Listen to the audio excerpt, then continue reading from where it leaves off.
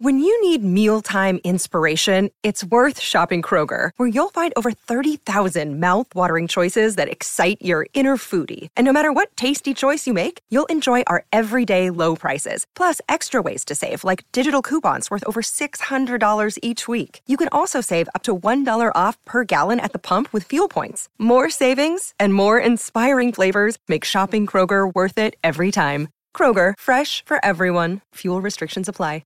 Delicious meets nutritious in the snack that packs a real protein punch. Wonderful Pistachios. Each 1-ounce serving of Wonderful Pistachios has 6 grams of protein, giving you over 10% of your daily value and making Wonderful Pistachios one of the highest protein nuts. But perhaps more than that, I love all of the flavors they have. Their sea salt and vinegar ones are my favorite when I'm craving that flavor but want to keep it healthy. But that's just the tip of the iceberg. Wonderful Pistachios come in a variety of flavors, like chili roasted, honey roasted, smoky barbecue, and jalapeno lime, perfect for enjoying with family and friends or taking them with you on the go. Whether you're a pistachio purist who loves cracking open every nut, or you prefer the convenience of no-shells pistachios, Wonderful Pistachios has got you covered. Grab Wonderful Pistachios and elevate your snacking game today. So fill up with a healthy snack when hunger strikes. Visit wonderfulpistachios.com to learn more. That's wonderfulpistachios.com. This is Optimal Health Daily, episode 263. Just Brew It by Neghar Fonooni of negharfonooni.com. And I'm your host and narrator, Dr. Neil Malik.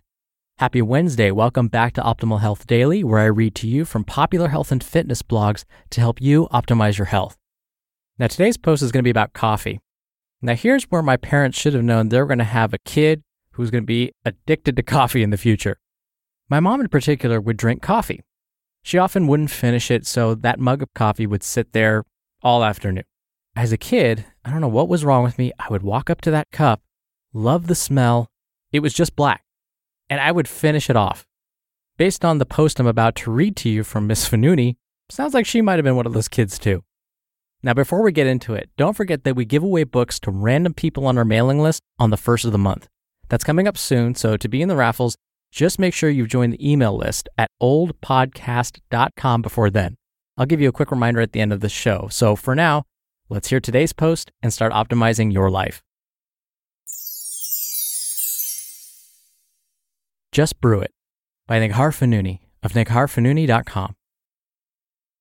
0600 Monday morning. A cup of organic, French-pressed black coffee. 2 lazy pig dogs. Mumford & Sons. A quiet house. Always the first to rise, I relish the stillness.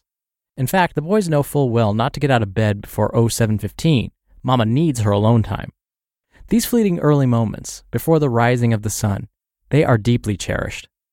First blush of morning will not appear until 06:59 here in Santa Monica. Until then, I am blessed with these stolen moments of darkness, these moments when it feels as though the whole world is asleep, and all that exists is me, my mellow tunes, and my black coffee. Oh yes, and these dogs who have somehow managed to go back to sleep, despite the fact that they've only recently awoken. Alone time in my home is a rare commodity, and therefore something I do not take for granted. While the time itself is important, the simple things that fill it are by far more relevant. The gentle sound of my keystrokes, the ambience of my music, the stillness of the sleepy neighborhood, and the coffee. Especially the coffee. You see, I'm not a person who drinks coffee to wake up or stay awake.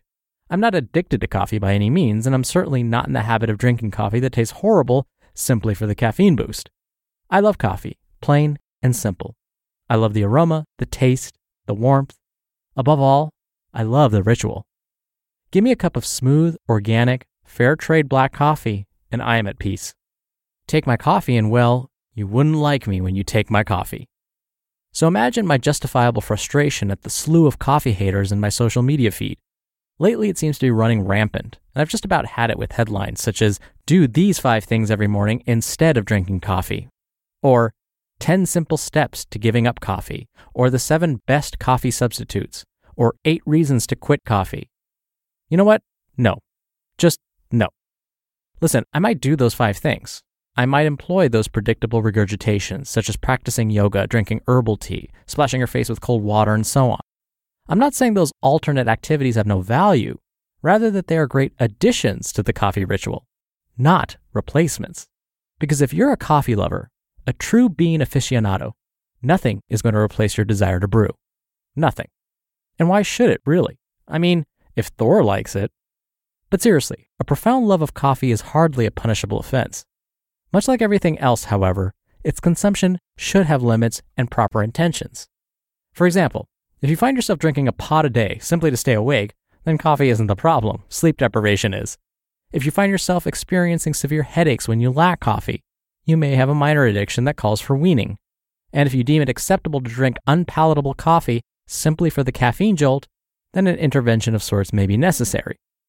This is perhaps the most important aspect of acceptable coffee drinking: enjoyment. Liken it to eating a cookie or slice of pizza.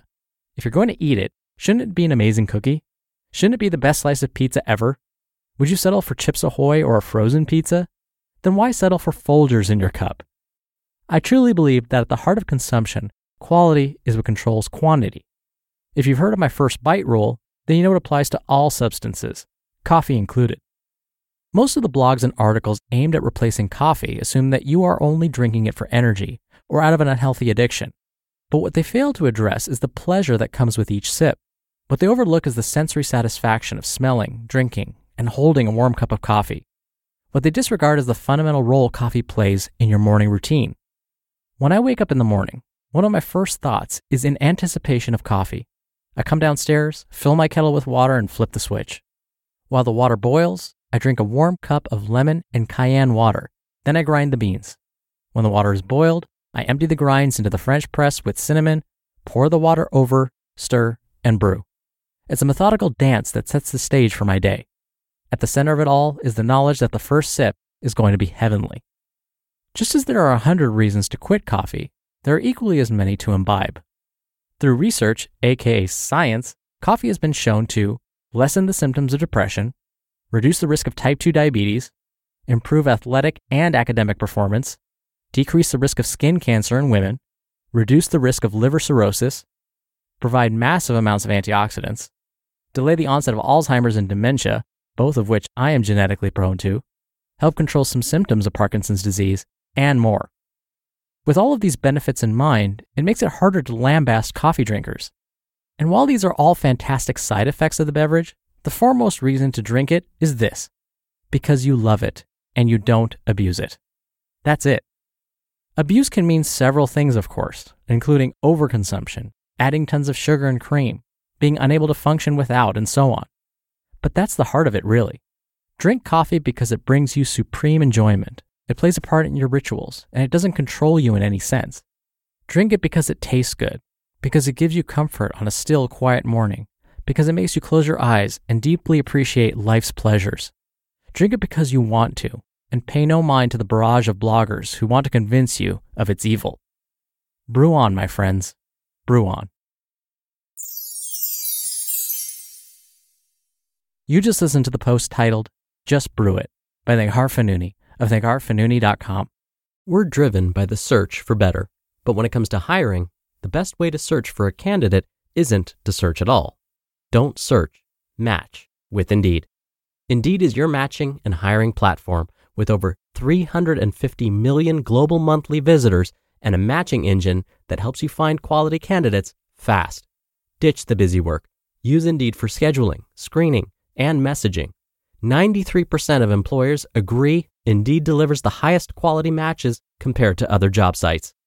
One of the things I love about Indeed is that it filters out incompatible applicants. So when you're hiring, the process is much faster, and you only have to consider applicants that are already likely to be a great fit.